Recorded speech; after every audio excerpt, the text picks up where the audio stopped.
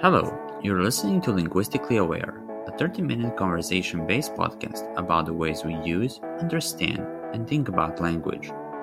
My name is Dusan Nikolic, a grad student of linguistics at the University of Calgary, and I'm sitting down with linguists, experts who study language, to talk about a number of roles language plays in our lives.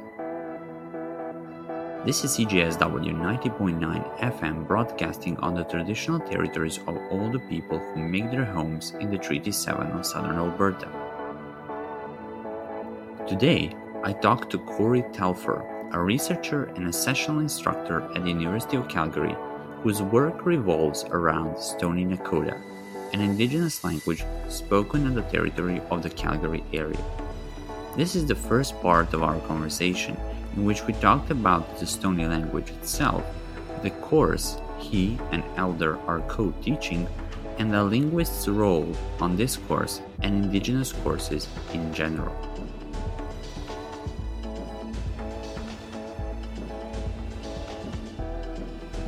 So stay tuned and enjoy our conversation.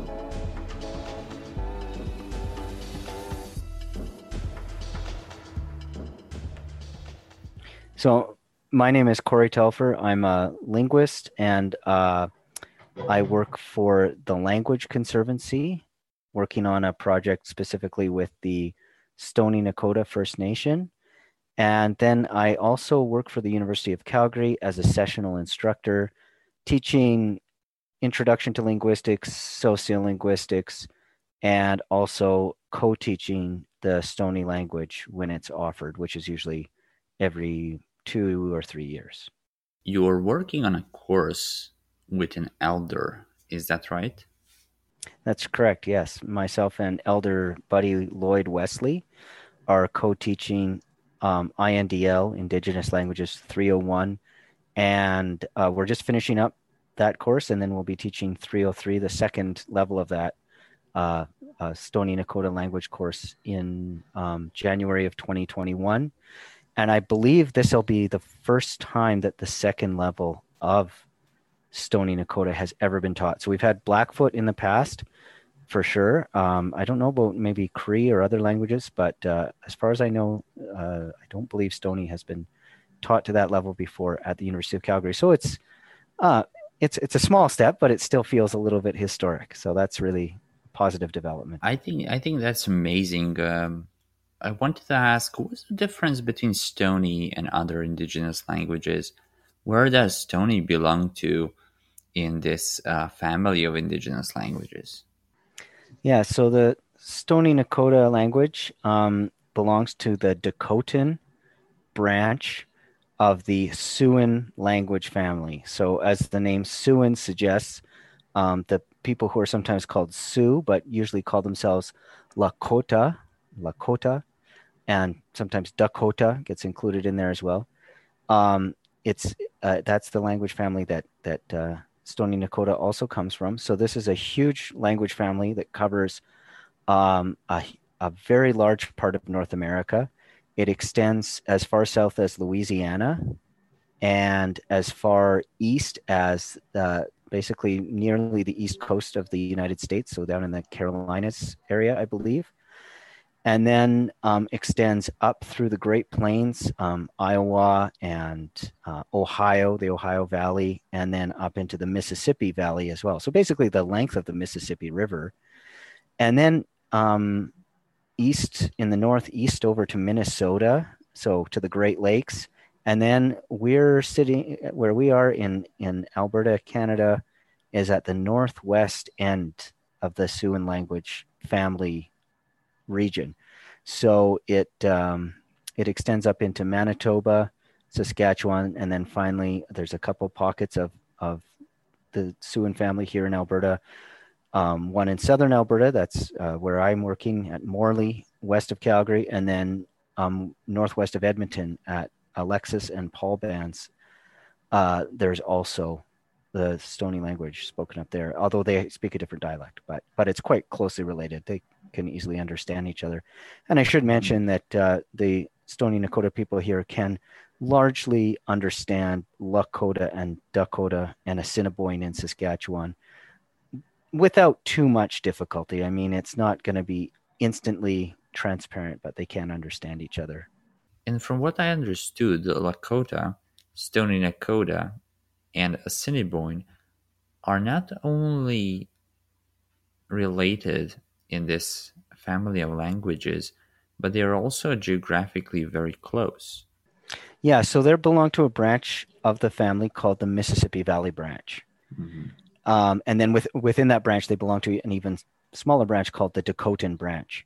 Okay. So it's named after the Dakota people, but there's a famous division between the languages where some have D, the Dakotan people have D, the Lakota people have L, and then the Nakota people have N.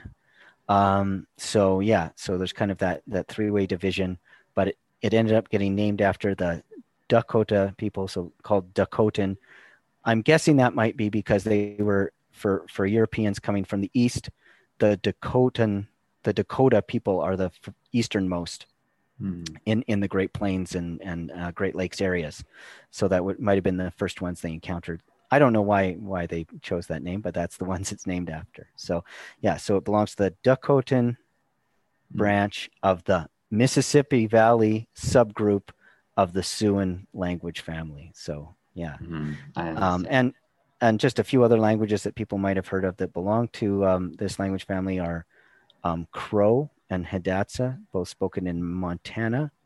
And then after that, they tend not to be as well known languages like Degia or Zegia, it's sometimes called, and Osage down in the southern United States. So people may have heard of those languages.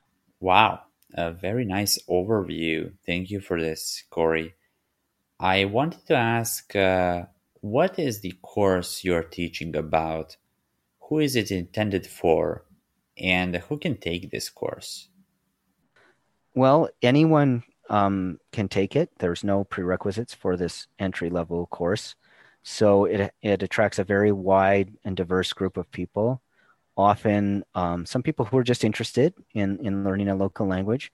A lot of students tend to be in the Indigenous Studies program, I believe it's called, at the University of Calgary, which has a language requirement. So this fulfills a requirement for them. So they usually have to take some of these languages. And then also linguists. There's, always a handful of linguists who are interested in learning about any language from any part of the world, usually.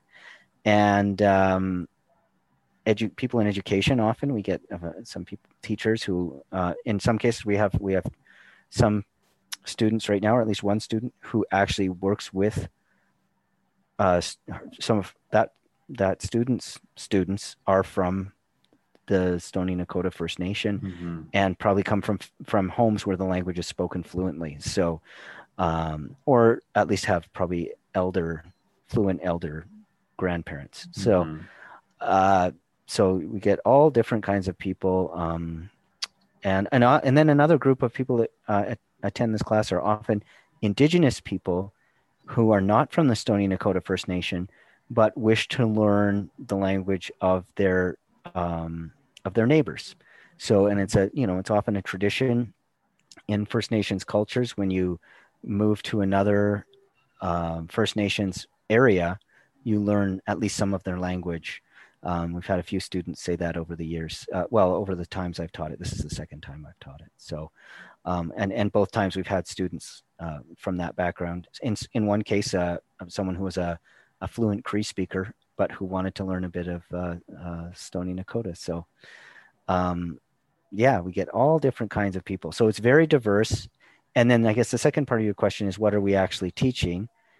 So in the intro level, it's very basic, I would say. Although in this particular semester, we've actually gone maybe a little bit more advanced than we had in the past, but very basic. So of course, we start off with the sounds of the language. And for myself as a linguist, that's my specialization. That's the area I know the most about. I believe that's true for you as well, right? It's phonetics and phonology, or phonetology, as I sometimes call it, because they're kind of all blended together. But yeah, phonetics and phonology is what I study. And so that's an area I really love. So I really try and teach people the sounds. And in the case of Stony Nakota, we have sounds that are called pharyngals that are quite difficult because we don't really use those sounds at all in English, and we don't even really use the muscles in our tongue to create them, to produce them. So people really have to struggle to learn to say them, and not everyone is successful, I have to admit, at least in a 4-month course like this. But just so listeners can hear what they sound like huh and so they sound kind of like the closest thing I can think of is maybe what pirates sound like sometimes in English. We make them say arg. Or growling sometimes can sound a little bit like that's using some of the same muscles. So the way they're produced is we move our tongue to the back of our throat, basically as low and as far back as it can go, and then you get that sound or sound. So there's two different ones, and you have to learn them both.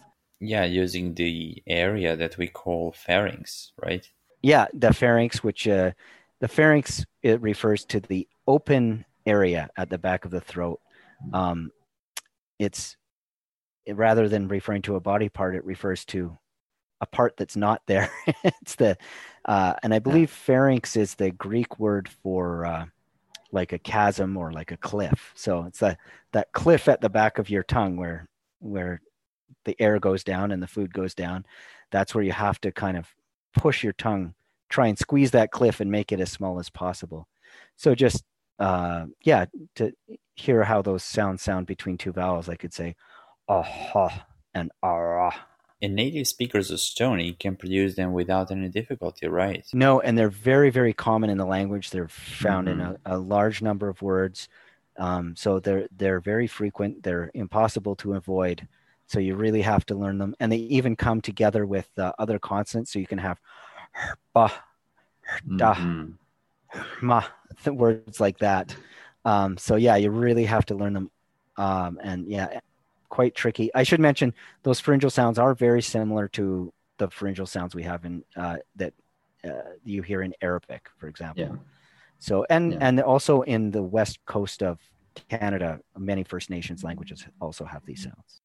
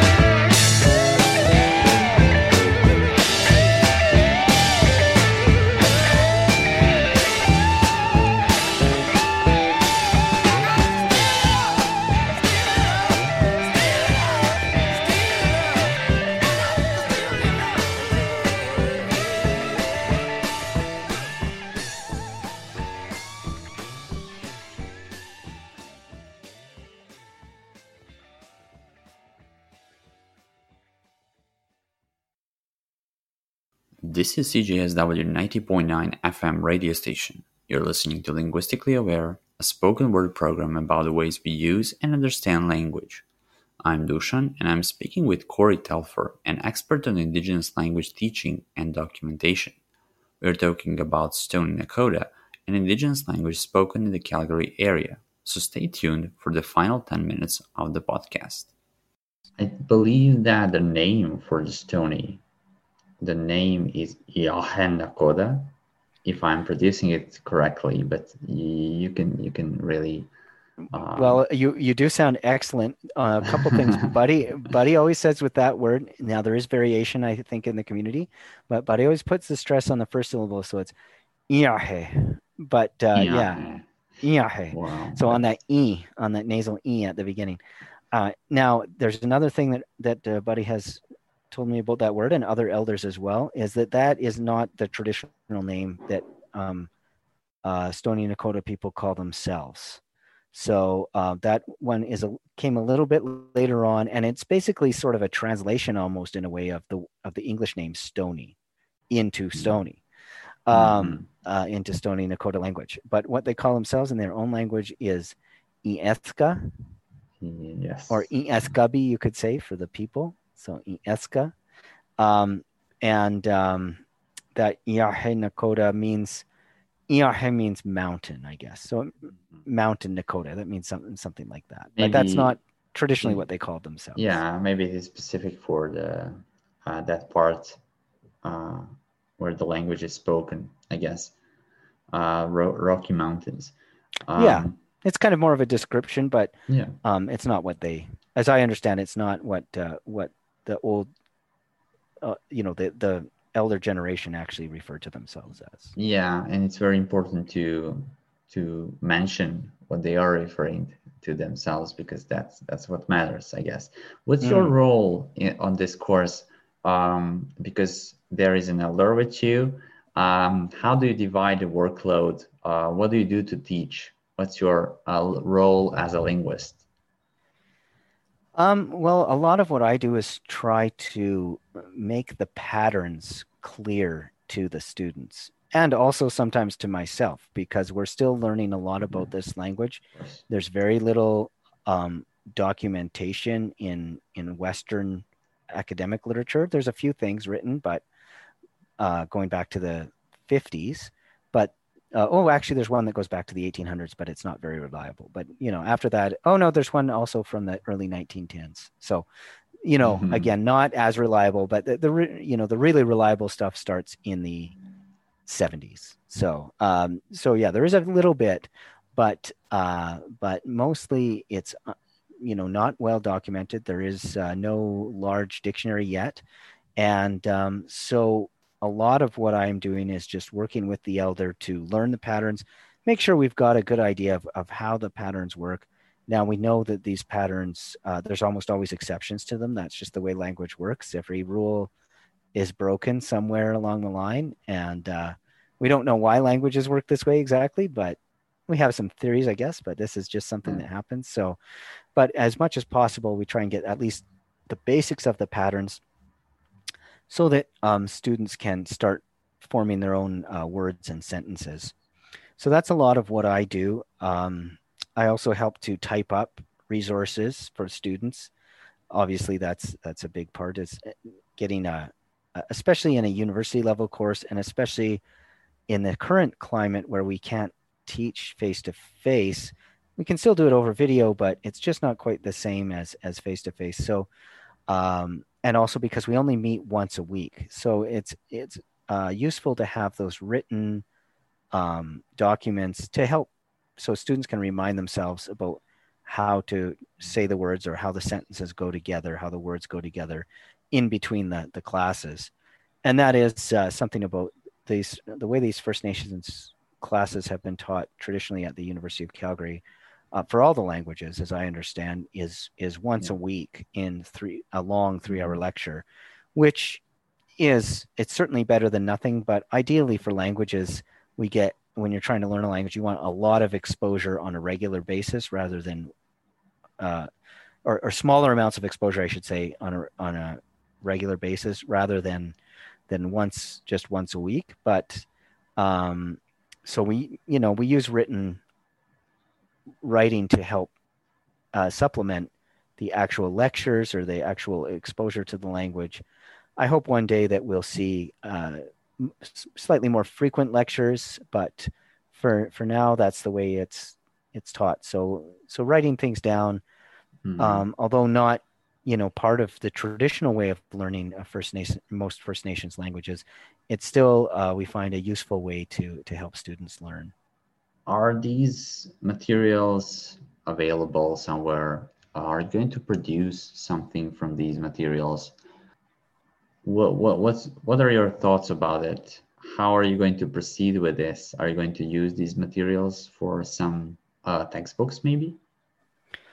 Yeah, maybe one day. I hope that we can work up to that point. For now, because we're not certain enough about the information in the materials, I would feel uncomfortable sharing it. And also, more importantly, many First Nations communities are very protective of their languages and culture, and they don't want it being shared without their permission, obviously without their knowledge, and without agreement from the whole community. So at this point, we don't have that, and we're not even aiming in that direction just at this exact moment. So for now, these resources are only available to people who take the class.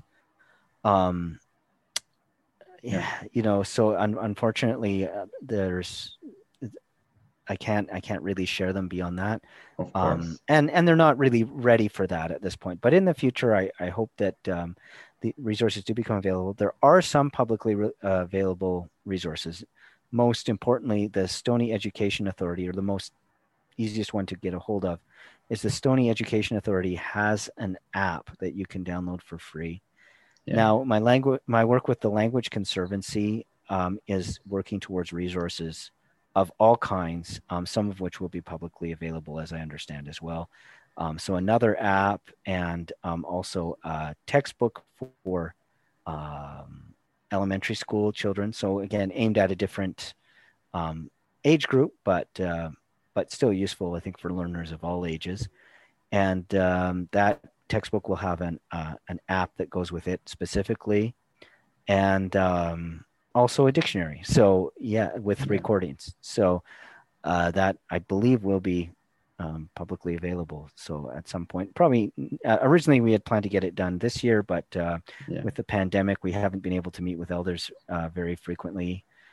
And so it will be, and there's been other, always little things that have come up that have delayed it a little bit.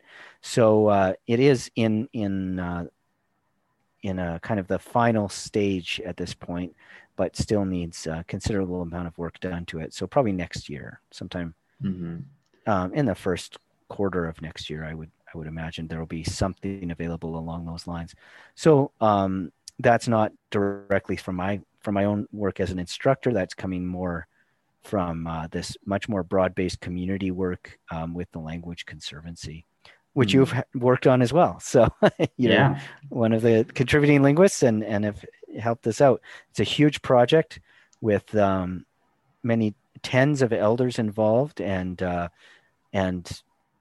several linguists and other organizers. So it's and teachers and school out at the schools, I should say, out at the Stoney Nakoda First Nation. So it's really exciting, and it's a lot of these resources are being finished up right now. So hopefully within the next few months, there'll be announcements coming from the Language Conservancy and from the Stoney Education Authority, and people can keep their eye out for that and look for those resources.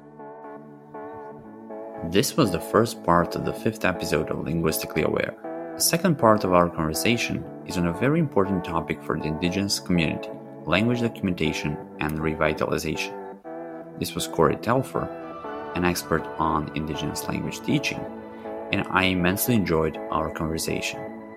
Stay tuned, do not change the frequency, and hope to see you very, very soon.